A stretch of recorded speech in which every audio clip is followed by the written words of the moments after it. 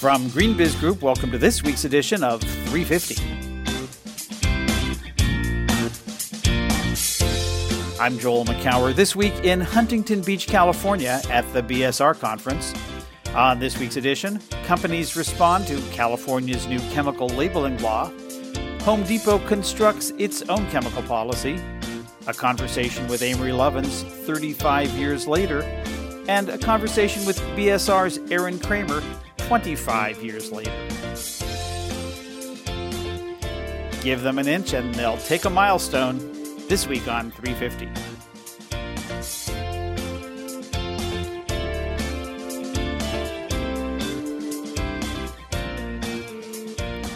It's October 27th, 2017. Welcome to this week's episode of GreenBiz 350. I'm Joel McCower, and the other side of the USA is my colleague and friend Heather Clancy. Hello, Heather. Hello, Joel. Great to talk to you again, as always. You are in California, Southern California. What are you doing down there? Sweating for one. It's 104 degrees.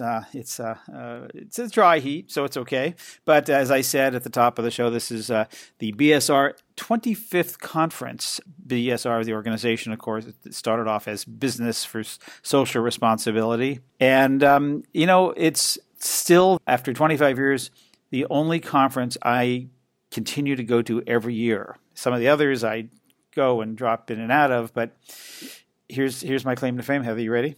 I am the only person who's been to all 25 BSR conferences. Gasp.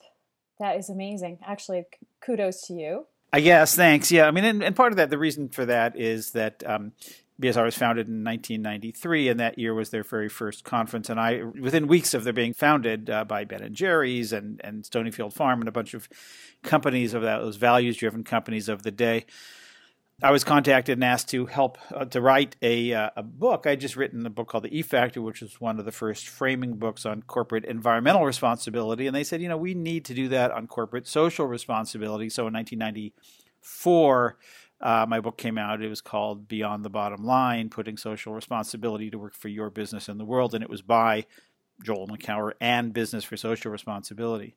And so I've had a relationship with BSR ever since, and Aaron Kramer, who ascended to be the CEO and president of BSR in the mid-ish or late 90s. I forget the exact year. He'd been with the organization originally running its human rights program, and I are good friends, and we've been co-conspiring or at least sharing war stories for a long, long time. So it's really a pleasure. And I had the good fortune to be on stage and honored, not just because I've been to 25 BSR conferences, but also sort of to connect back to the beginnings of BSR and to talk about that first conference. And there's actually a pretty good story about that. I'm curious, though, what's changed in those 25 years? I mean, what's the same and what's really changed? Obviously, there's probably a lot more people now, but, how does the sentiment, how does the mood differ now versus 25 years ago? Yeah, it's a good question. And, there's sort of a two answer, the good news answer and the bad news answer. In some ways, it's changed, transformed dramatically. In some ways, it hasn't transformed all that much. But the good news is better than the bad news. There's still a lot of companies who see CSR as a philanthropic thing or a community thing. They still talk in the old speak of doing well by doing good, which is fine, but it's not really what this is all about. At the leadership, there's now, Brad Smith, the president of Microsoft and chief legal counsel, I believe is his title, gave this amazing keynote speech about what they're doing around literacy and digital access and privacy and taking political stands on things like DACA and gender equality and LGBTQ issues, and real leadership, but aggressive leadership, and even determined, angry at times about, challenging and saying, if they want to deport the, 40 or 50 DACA employees at Microsoft, they're going to have to go through us. And that means the legal team. Mm-hmm. That means a whole lot of things, real leadership. And there's lots of examples of that. And so, we've come a long way. And yet there's still a lot of companies that are new to this and struggling and trying to get out of the reputational piece of this and a few what I would call random acts of sustainability Good things, but not necessary, but highly insufficient. And so there's always, and that's the same in our world of green business and sustainable business. I mean, they're pretty closely aligned, although we have much more of an emphasis on environmental, and their focus at BSR is much broader.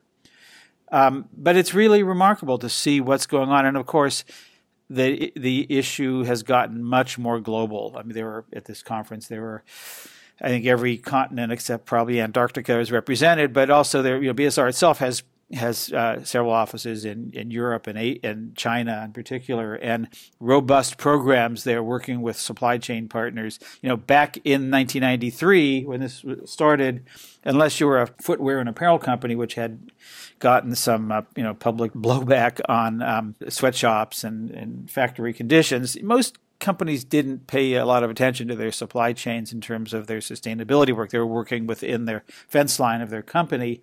That's obviously changed. First of all, companies have done much of what can be done within a fence line, and so now they have to, if they really want to take on the issues in which they impact, they have to go to their supply chain. So that's really a global conversation now. A lot of conversation on issues that weren't there in 92, 93 on, the importance of educating girls and women, gender-based equality, all kinds of things that are being discussed here at this event. I want to go back to Microsoft for a moment.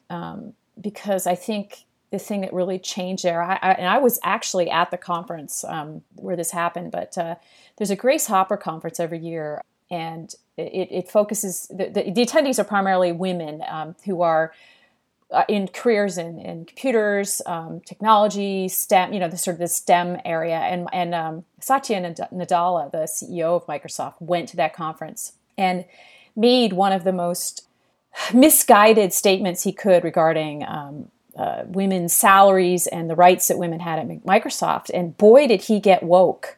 The backlash was just amazing. And he took action. And I think one of the things that I've seen really happen at Microsoft over the last 2 years is they have become, like I said before, woke. He Mr. Nadella acknowledged his gaffe, if you will, and took action. And so I think that sort of CEO level, revelation and awareness and being woke up is so important. And I would love to see more companies wake up their CEOs. Well, Microsoft is a great example, and there's a lot more of these. While I was here, I had a chance to be on stage with Aaron Kramer, but I pulled him aside afterwards just to get some of his great thoughts. I mean, Aaron's one of the most thoughtful and articulate and, just, I think, visionary people in the world of sustainability these days. And just wanted to get his little perspective on where we are. So here's what he had to say.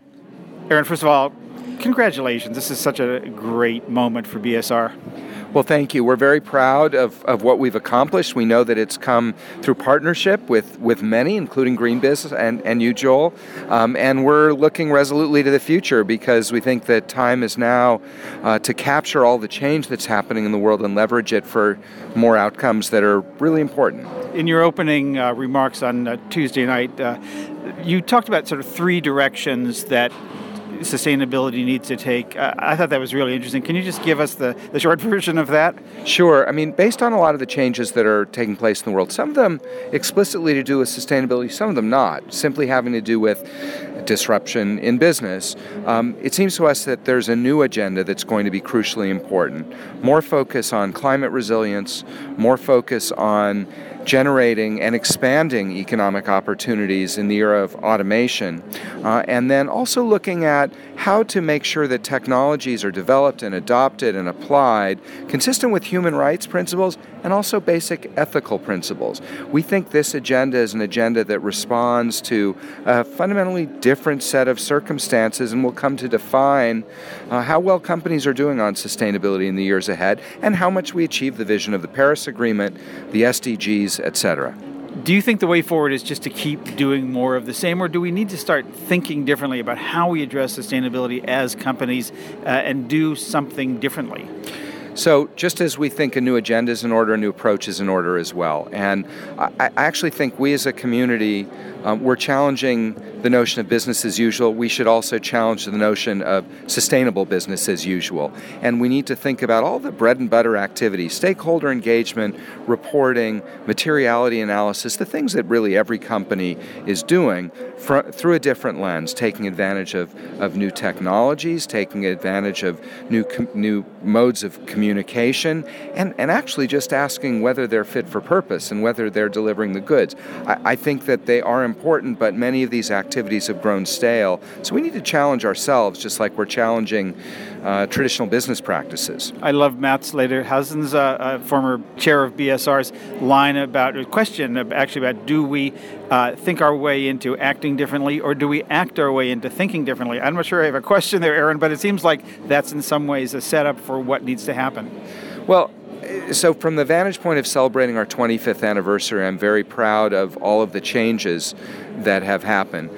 We've also institutionalized a lot of those challenges, and there's a fine line between embedding the kinds of activities that I just mentioned into basic business practices and letting them grow stale and not continuing to ask whether they're delivering the goods. And I think the time is right, given that everything is changing in business, to challenge ourselves as well. Well, I love the way you're celebrating what's been done and challenging everybody that there's a new way or more ways and think differently and sustainable business as usual is not necessarily the path forward. So thank you for that and congratulations. Thank you, Joel. I also had a chance to talk with a former BSR staffer. They're actually all over the place. Kara Hurst is now at Amazon, but Michael Kabori, in this case, has been vice president of Levi's and for a while, and another just terrific company, but also a great spokesperson. And Michael's seen both sides, on the NGO side and the corporate side, and I asked him what he thought about where we are. So Michael, in your conversation on stage at the event this week, you said something about being more optimistic than you were before. Talk a little bit about that. Well, Joel, I think I've always been what I would call an optimistic pessimist, that there's not enough of us doing as much as we need to do as fast as we need to do it.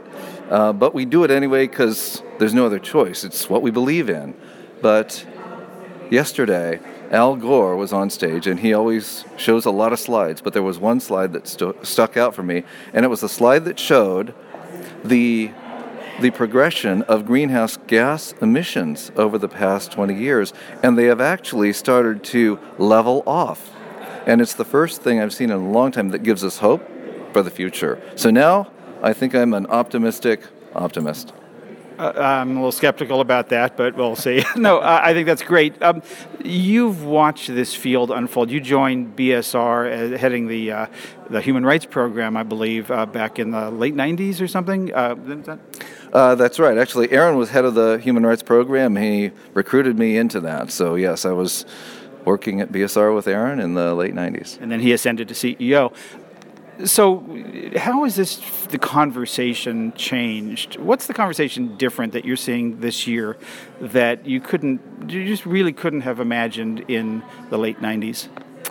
A couple of things have changed. I think, one, it's become, in the late 90s, it was all about companies protecting their reputation. It was a CSR thing, very internally focused and very competitive. Companies were trying to outdo each other on codes of conduct and my program's better than your program. And today there's a real shift. I think some companies like ours, we're still trying to innovate and be better on whatever it is, worker well-being or green chemistry, sustainable raw materials. But now we open source our innovations. We share it with everyone because we want to engage everybody in that system change that's needed. Changing the system is something we only dreamed about 20 years ago. And it goes to the power of partnerships. And one of the things that BSR, I've lauded them for years, is creating these working groups that bring companies together, starting with apparel industry, I think, back in the 90s. I know Levi's was part of that. That seems to be part of, at BSR's secret sauce. I would agree. I think industry partnerships, these working groups, collaborations are critical. But as I said this morning, they're only effective if, number one, you move from talking to doing, and number two, if those groups raise the bar rather than lower it or slow things down. So that's the caveat I would put on it. I mean, industry collaboration is great, but we got to get something done. Yeah. Well, let me ask you a last question. Where do you think we are in the think-do spectrum? Do you think that, or say-do, I guess, are people, companies, doing more than they're saying more than they're doing, or and is the doing enough? More companies are doing. There's still too much saying going on. What did one of my colleagues up there say on stage? There's too much blah, blah. So there's more talking than doing. I think we need to focus on the doing, and I think we need to raise our sights. It can't be about incremental change. How do we change the system? I think we have critical mass to be able to take that on in a number of areas now. Well, Levi's has been saying and doing and showing the way for a while, so thanks for all that good work, and thanks for helping get BSR going in the great direction that it is. Thank you. So Joel, I know you were somewhere else this week because you gave me a great story lead from it. Had to do with biomimicry and a bunch of great startups in that field. But where were you and what were you doing? I was the great good fortune to be not a judge. I was actually a expert panelist at the Biomimicry Global Design Challenge. So biomimicry is this field of nature-inspired design, mimicking critters, as we like to say, that are showing the way in terms of how nature takes on some of the many, many amazing things that it does. This is based on the book, the 1997 book called Biomimicry, Design Inspired by Nature, I think is the subtitle. And this competition is for a $100,000 prize put up by the Ray C. Anderson Foundation. Now, Ray Anderson, most people know, was the founder and CEO of Interface, the carpet company, and that created if not $1 billion, hundreds of millions of dollar line of carpet called Entropy, based on the design of the forest floor. And Ray was just a great, great champion of biomimicry. He passed a number of years ago, but his family created this annual prize called the Ray of Hope Prize for the Biomimicry Institute. And so it was really, really terrific to be able to see what's going on and to comment, to the entrepreneurs that were presenting there. And I have to say that the company that won the $100,000 was the one I would have picked. It was just this great company called Nexloop. It's Nexloop. And what do they do? Why? Why were they so cool? Well, they created a way to pull water out of the air, specifically for urban agriculture settings. So the hyper-local water capture and storage in urban settings. So it's mimicking a number of critters, from beetles to spiders and spider webs and other things that literally pull water out of fog and just the moisture that's in the air and funnels it to make it available. In this case, using it for container-based indoor ag systems or other kinds of vertical farms, greenhouses, container farms that are popping up everywhere. And they have a product called AquaWeb, which is just a really innovative technology that collects, filters, stores, and distributes atmospheric moisture. So I just said this is to me, epitomized taking nature's brilliance and turning it into a product. I'll just read from this is mimicking orb weaver spider webs, how they collect fog from the air, how drought-tolerant plants like the crystalline ice plant store water, and how fungi like the Jersey cow mushroom, you must know that where you live. I think they mean Jersey in England, Joel. Okay, all right. The Jersey cow mushroom distributes water, and then how the dwarf honeybee's hexagonal nest structure holds water efficiently. I mean, it's brilliant. So congratulations to the team Nexloop. And just had a few minutes with Janine. Janine's an old friend of mine. I used to be on her board, and I pulled her aside just as we ended the program, and just again asked her what's going on out there. So Janine, first of all, what do you feel tonight? It must be really just the proud aunt. Yeah, I am. I'm the fairy godmother. Yeah, the proud fairy godmother.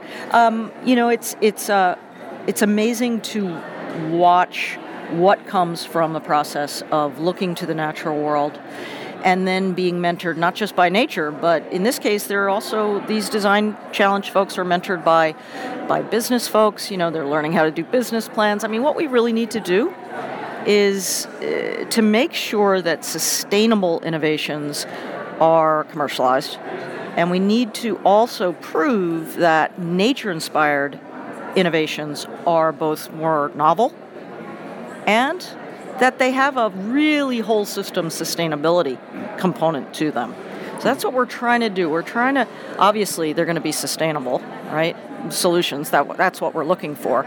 But we're also trying to demonstrate a process of innovation that we think, looks at 3.8 billion years and 10 to 30 million species, right? So there's this process that's not being used enough right now, nature-inspired innovation, and so we're trying to demonstrate that all the way from the inspiration from the natural world all the way through commercialization. But the other thing that I see here is that you're not just looking at environmental innovations; there's social innovations here as well, and solving social problems like hunger.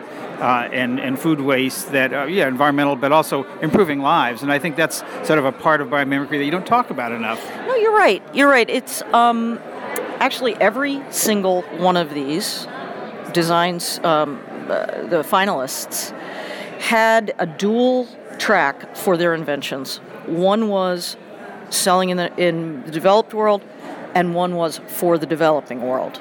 And that was just an ethic that permeated all of them.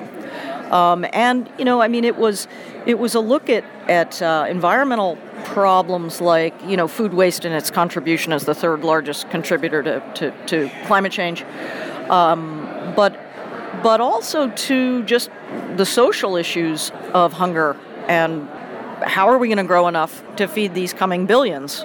Right? And it's not just how are we going to feed ourselves, it's how are we going to feed ourselves while feeding the planet, while healing the planet, right? And so it's this, we need living systems thinking in order to tackle a problem like food systems, because food systems are inherently living systems.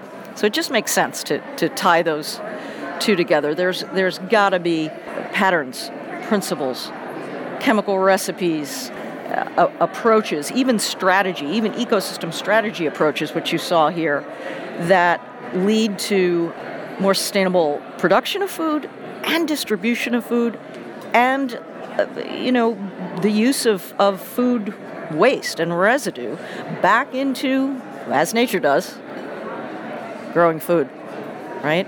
So it's exciting for me to see. Well, congratulations on all you've created here. It was a fun night, and I was pleased to be part of it. Joel, thank you. Thank you for always being part of it.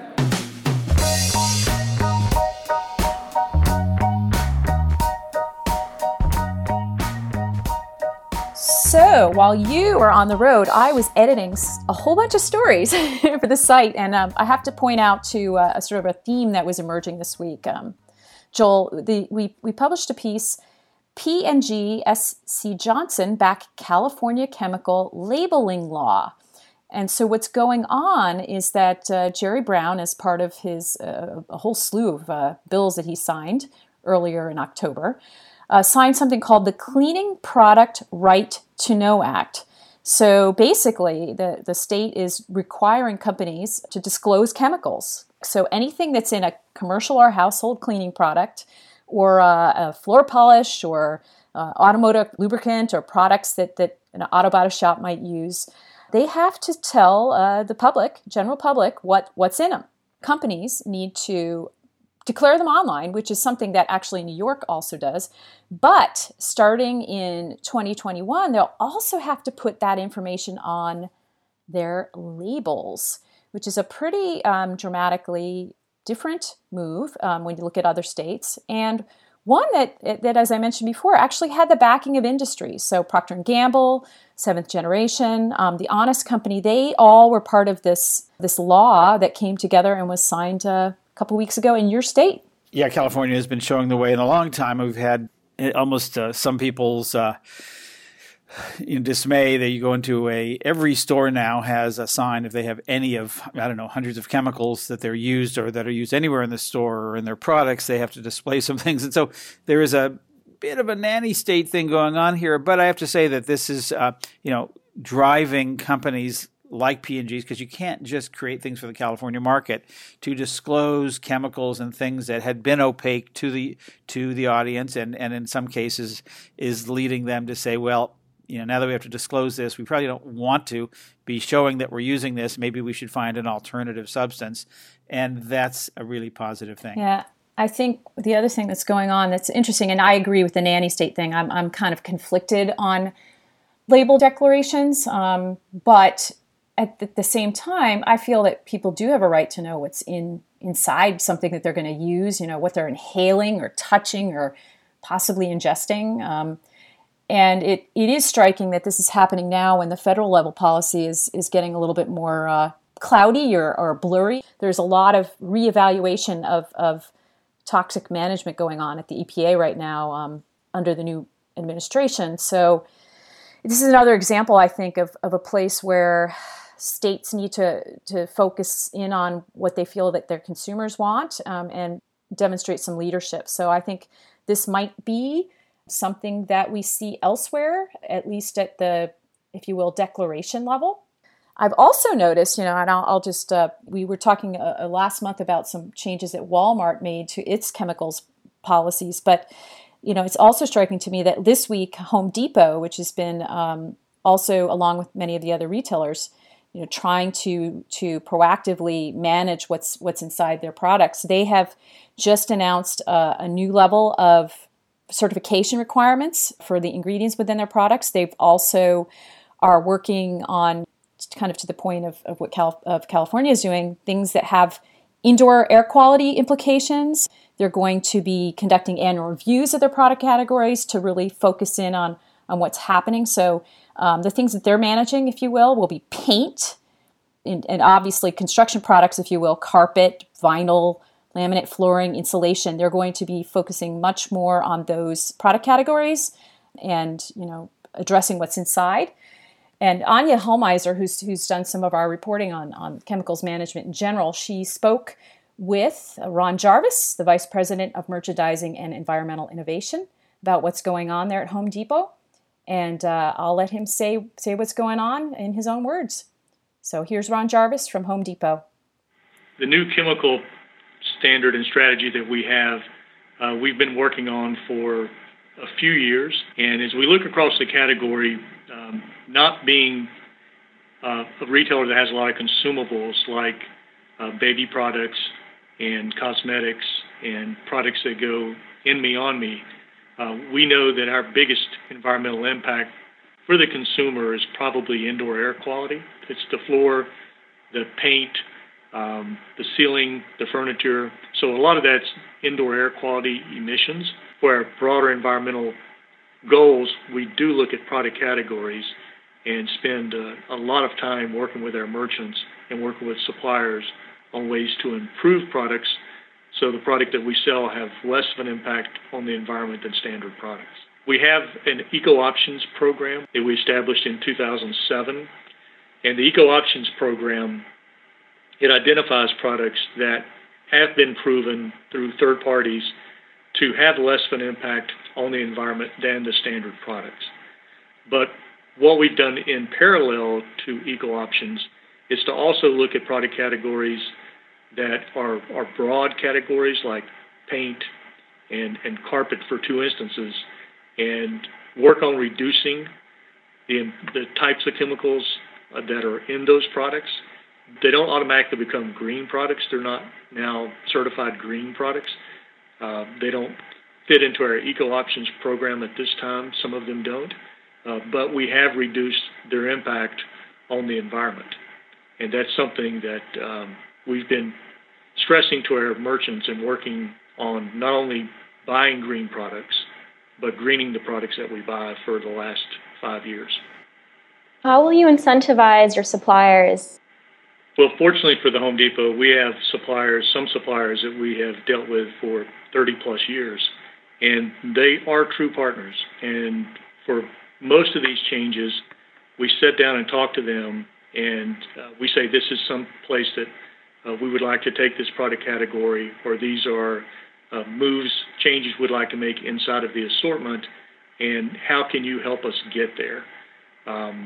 We do not try to go out and source new suppliers to do that for us. We would much rather work with the partners that we have and change the products that we're purchasing.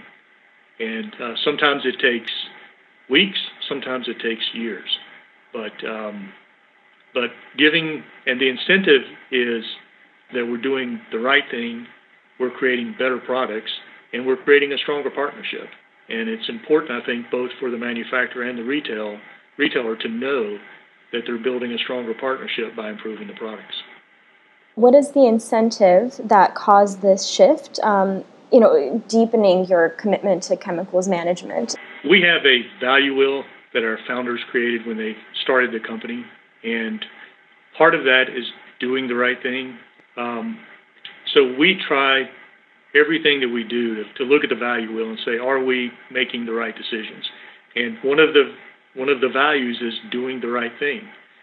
I've been a product merchant for 30 years, and I know that if given the right opportunity, suppliers will work with you to improve their products.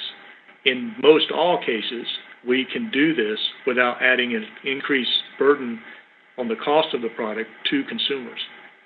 And once you do it, then I think you're a better company, and you become less of a target.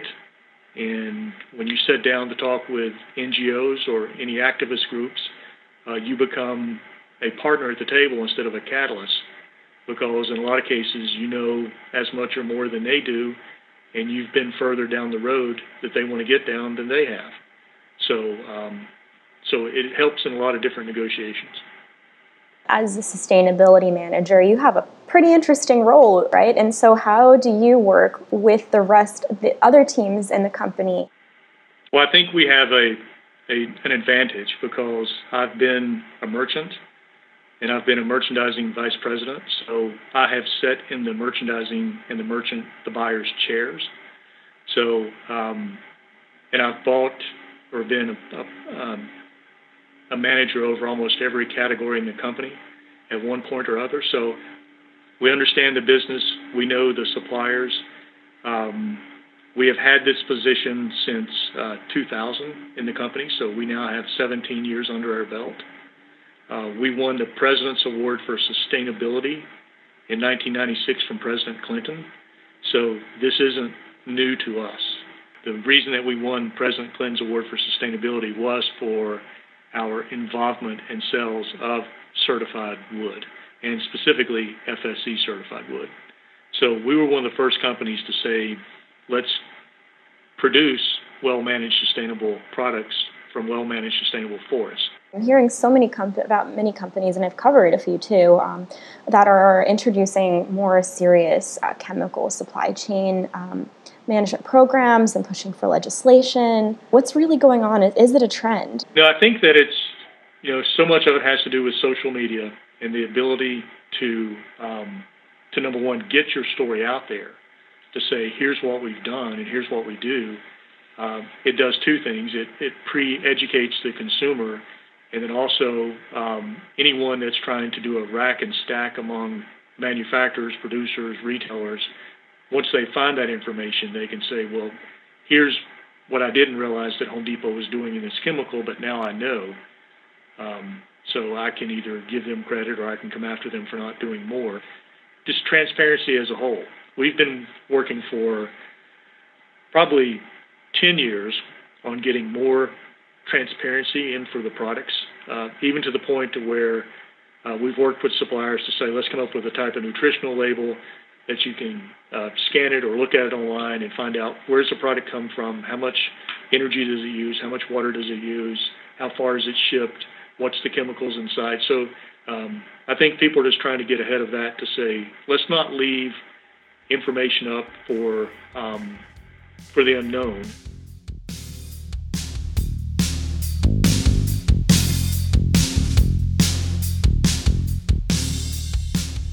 So we are celebrating another anniversary this week at not our own, but one of our longtime partners, Rocky Mountain Institute. Happy anniversary, folks! Happy 35th! Woohoo! But seriously, we ran two pieces this week on where they've come from and where they're going, and I have to say this was an education for me because I have not been blessed to be covering these sorts of issues as long as you, Joel. But I was fascinated to learn a lot more about an organization that I've been interacting with a lot on renewables policy and adoption at the corporate level. So I had the pleasure of talking to several of the managing directors to understand more about the transportation program there, about all the different programs that have been going on. And it also helped me frame up that the overall mission, which at its core level isn't that different from 35 years ago. It's just to drive market-driven change in the energy systems. And that's a very simple but very profound mission and a big one. But you have a lot more background on where this organization is coming from, Joel.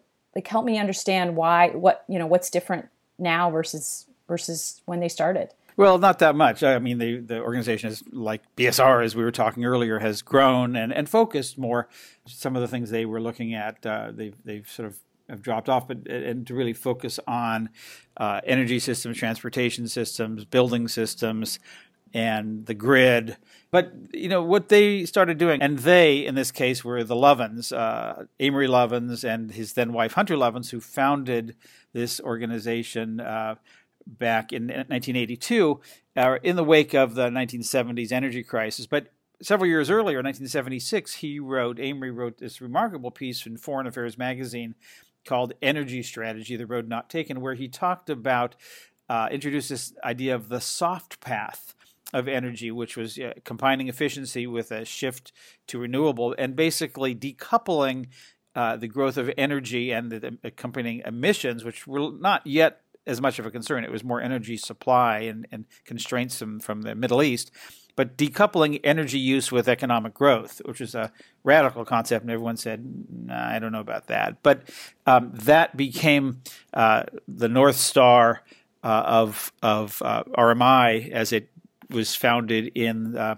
Hunter and Amory's home in Snowmass, Colorado. And it grew over time to become, first of all, that notion caught on. Jimmy Carter at the time, President Jimmy Carter invited Lovins to the Oval Office, and they talked about that, and it became part of sort of the budding energy policy of the United States as it was back in the 70s after the energy crisis. And the organization grew and grew and grew and got more stature and started working with governments around the world and big corporations and really just setting the intellectual foundation and the vision for what's possible. And so now the organization works out of a net zero energy building in Basalt, Colorado, not that far from the original Snowmass office. I was there about a year ago when it was still being built, the new headquarters, so I haven't seen it finished. And they have offices in Boulder, New York City, Washington, D.C., and Beijing. So, yeah, this is 35 years in. They had a big event in Basalt at their headquarters with people like Tom Friedman, who's been a big supporter, and just a lot of our friends from both the policy and energy worlds. So yeah, it's a great organization, and it's important to note that we have had a growing partnership with them in things like the REBA, the Renewable Energy Business Alliance event of which RMI is a co-founder. At our Verge event this past September, we've had Amory and others on stage at our events, and they bring a level of, as I said, just intellectual innovation and visionary thinking that not many people yet bring. I love the vision that they're currently organizing around the reinventing fire. And this came through as an organizing construct a couple of years ago. The idea is that we could build a pathway to 158% bigger U.S. economy by 2050 without oil, coal, or nuclear energy. So that's the framing mechanism by which they prioritize projects and think about the pilots and so forth that they're going to help scale. I spent a lot of time speaking with the current CEO, Jules Kortenhorst, about exactly that, how they prioritize, right? There's so much to be done. It's very overwhelming. But he has some great advice for other, if you will, for other nonprofit organizations. One of the big framing things that he had to talk about was the idea that it's not just insight that Rocky Mountain Institute provides, but that it's helping them, cities and countries and companies, find projects that could make an impact and that could be scaled. And here are some of my excerpts from my conversation with Jules. It's been a very conscious decision by the Institute, by the Board of Trustees, by the leadership, by the whole organization to say, insight is critically important. In fact, if you go back to the origins of Rocky Mountain Institute, it was founded on the basis of Amory's fundamental insights about soft energy path that were embedded in his article in Foreign Affairs 40 years ago, that there is an alternative energy future out there and that we can shape that built around energy efficiency and renewables. So insight is still very important for the Institute. But the conclusion we draw some years ago is that the urgency of the climate challenge focuses us now on driving impact, on helping to make things happen, accelerate the transition, because we're running out of time. And so in everything we do, we are increasingly now asking the question, how does this insight lead to accelerated deployment of the technologies and the business models and the capital flows that create this low carbon energy future that the planet so desperately needs.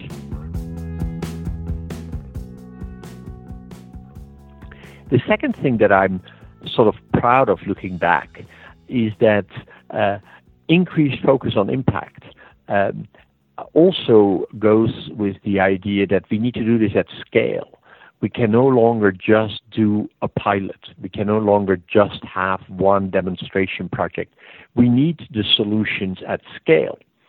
And so for that, we need also more resources at RMI. So over the course of the last 4 years, we've grown from 50 people to now 200 colleagues. And what has been an unbelievable joy and privilege is to see the passion and the quality of the people that have joined the team. We have grown as an organization geographically. We have now an office in New York and in D.C., an office in Beijing. We have some people in far-flung places from Europe to Africa. But the common theme across the board is these are really passionate colleagues, and these are really high-caliber, talented individuals. And the work that we do can only be done by people giving all their enthusiasm and their insights to the cause that we serve. So that has been another important part of the accomplishments of the last 4 years.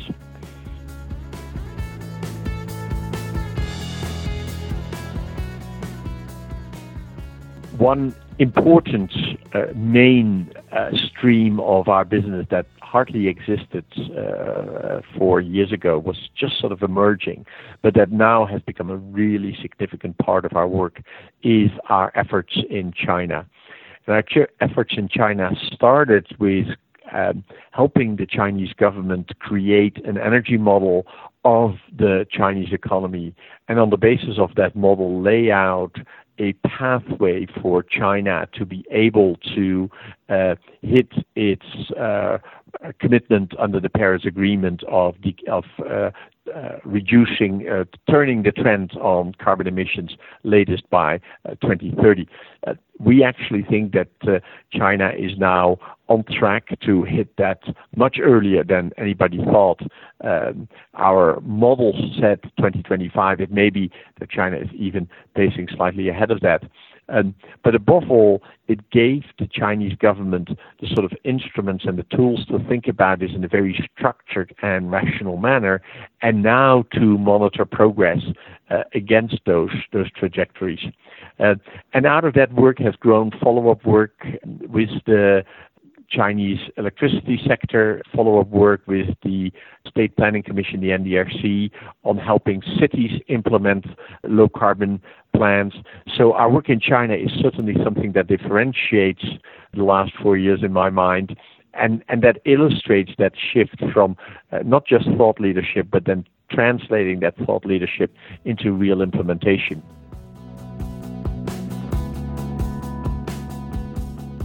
There is a big change the moment that the market moves from increasingly lower and lower cost, but still not competitive, to hands down the most cost competitive solution, the more economic solution, and therefore no more question that you would want to deploy that new technology. And one of the things that gives me hope about the pace of the energy transition is that for so many of the technologies we have just passed, or we are at the crucial tipping point where the technologies that are low carbon move from being slightly more expensive or significantly more expensive to slightly or significantly more cost effective. And nowhere can you see that more clearly in wind and solar, where in windy places, wind is now hands down the most cost-effective way to produce electricity. And in sunny places like the Middle East, solar is now the most cost-effective way to produce electricity. And that is spreading very quickly across the globe, where those technologies are increasingly the most cost-effective source of power generation. And it is only a matter of time before anywhere around the world those technologies outcompete on a pure cost basis coal or natural gas or any other form of power generation.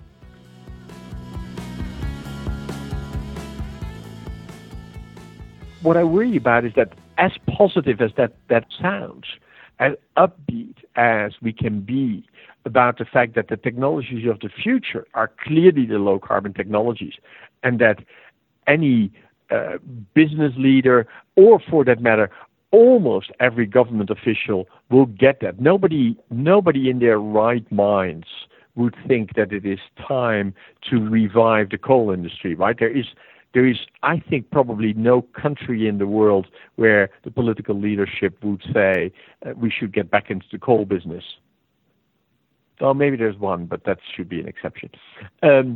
But so we will see the transition accelerating. But we are still dealing with the largest sector in the economy worldwide. We're talking about the combined energy and mobility sector. Wrap in there the built environment. You look at how much energy represents as the total of economies around the world. It's somewhere between 20 and 30% of every economy.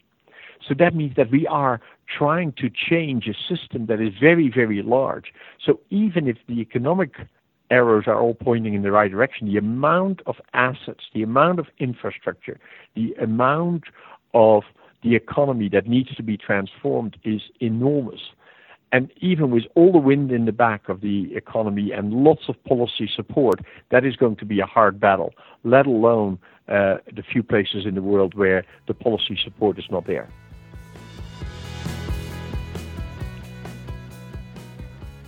Are we hitting the pace that was laid out in Reinventing Fire US when it comes to continuing to drive energy efficiency and scaling up renewable electricity? In those two very narrow definitions, yes, we're on track. In fact, we've just recently done some analysis that shows that the amount of energy we need per unit of GDP continues to fall in line with Amory's original vision and in line with Reinventing Fire. And we are also seeing that the deployment of solar and wind is actually tracking quite nicely with what we laid out in Reinventing Fire. But the reality is much more needs to happen. We need to decarbonize heavy industry. We need to see trucking and shipping and aviation move to low carbon. We need to see this scale to other countries like China and India, where we are seeing tremendous momentum, fortunately. But then we also need to see it happening in countries like Vietnam and the Philippines and Thailand and Malaysia and Turkey, where momentum is not yet fast enough. So if you take the narrow lens of what we have seen happening at the moment in renewable deployment and energy efficiency in the United States, there's some cause for hope.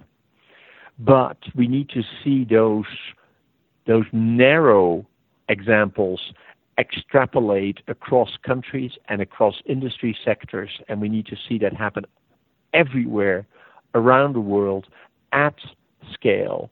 And it gets harder and harder because every time we want to double the installed capacity, the base is bigger and bigger. So we need to do more, we need to do it faster, and that is not an easy challenge.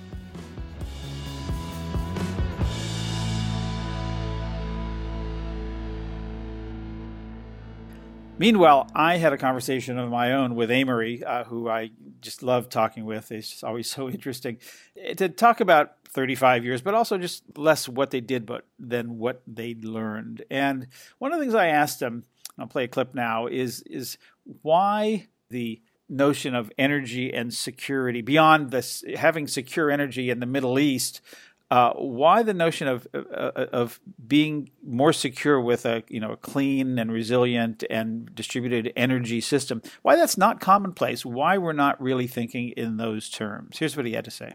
I was just rereading some Senate testimony that I was asked to do on 7 March 2006.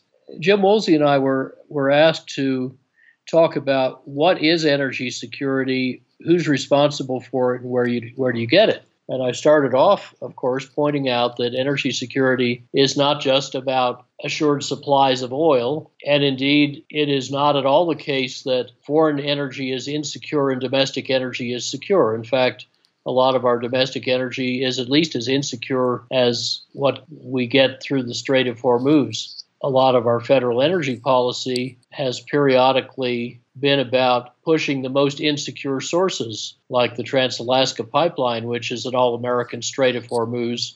Jim Woolsey has actually testified to that effect in the House as an oil-friendly Oklahoman, saying this is an extremely vulnerable link, and from a national security point of view, it's the last thing you'd want to do, even if it had good economics, which it doesn't. And I remember in that hearing, Senator Murkowski, Lisa Murkowski, objected to our mentioning the study that Hunter and I did for the Pentagon in 81 and published as a book in 82 called Brittle Power Energy Strategy for National Security. That had a foreword by Admiral Tom Moorer, who was President Nixon's chairman of the Joint Chiefs, and by Jim Woolsey, who had been at the time Under Secretary of the Navy and, of course, later was Director of Central Intelligence and a great ally on these issues. And the senator objected to our citing in 2006 a reference from 1981 or 2. And Jim and I said almost in unison, but Senator, nothing has changed except that cyber vulnerabilities have been added. That is still the case today. If I'm away from home, since my home works with or without the grid, I'm always surprised when I wake up in the morning and the lights are still on. You're surprised? Yeah, because the system is so vulnerable to physical and cyber attack, let alone natural disaster, as we've lately seen, that I think we've been exceptionally lucky so far, and I don't see how we can go on being lucky indefinitely. As Jim is fond of saying, maybe he got it from you, the grid was built for just in time, but not just in case. Oh, that's not from me, but it's very well said. And, we found in Brittle Power that a handful of people could turn off 2/3 of the oil and gas supplies to the eastern states in one evening without leaving Louisiana. But we also found the grid was more vulnerable than that, and it still is. So now some of those chickens are coming home to roost in Puerto Rico, in the wildfires of Northern California, Texas, Florida, et cetera. and many other places around the world. Are you seeing this as an opportunity, as a teachable moment? Very much so, if those making the decisions care to listen. I've had, of course, many unsuccessful attempts to raise the energy security and resilience issues over the last, 36 years. And other than the Department of Defense, most audiences have not been very receptive because it contradicts their view of what they want to build. But to give an example of why this matters in the Puerto Rican and Caribbean context, where we've had a quite extensive effort with Carbon War Room, now part of RMI, and Sir Richard Branson to switch from diesel to distributed renewables on the islands. I wrote an essay for the theater commanders in Iraq and Afghanistan in 2010, and it's posted on our website, rmi.org. The title is Efficiency and Micropower for Reliable and Resilient Electricity Service, an intriguing case and study from Cuba.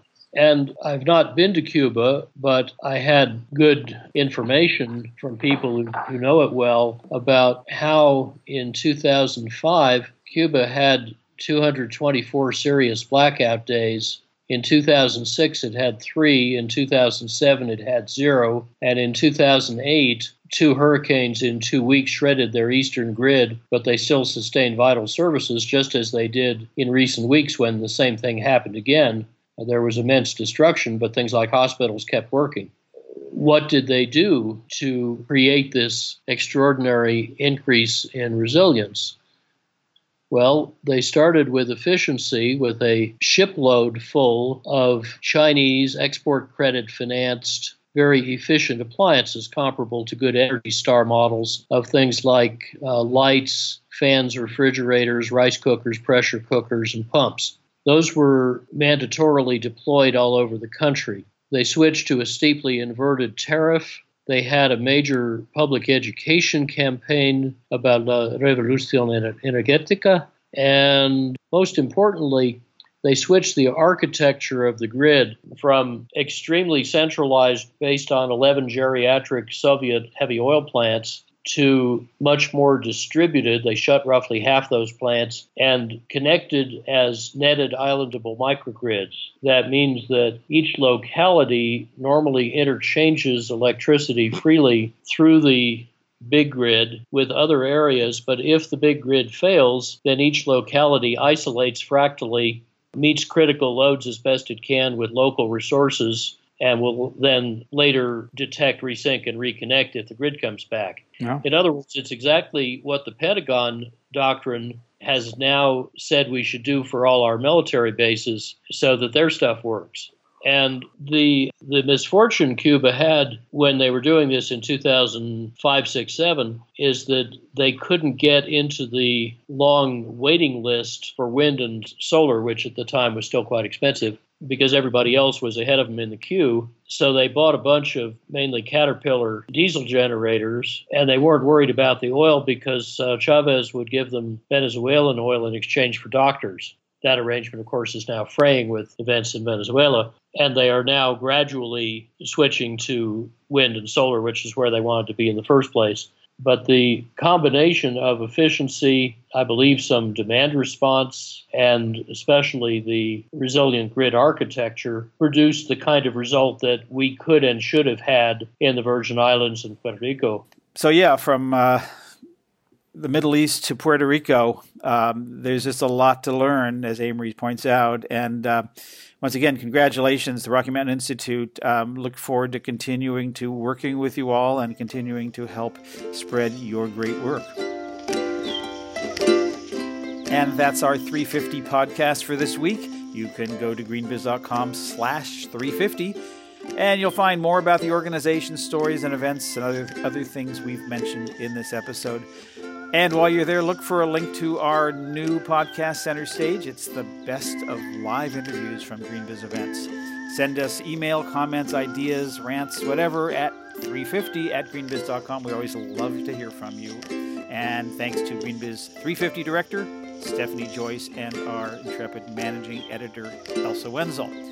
We'll be back next week for another edition of GreenBiz 350. Until then, from all of us here at GreenBiz Group, I'm Joel. Calorie. Thanks for listening.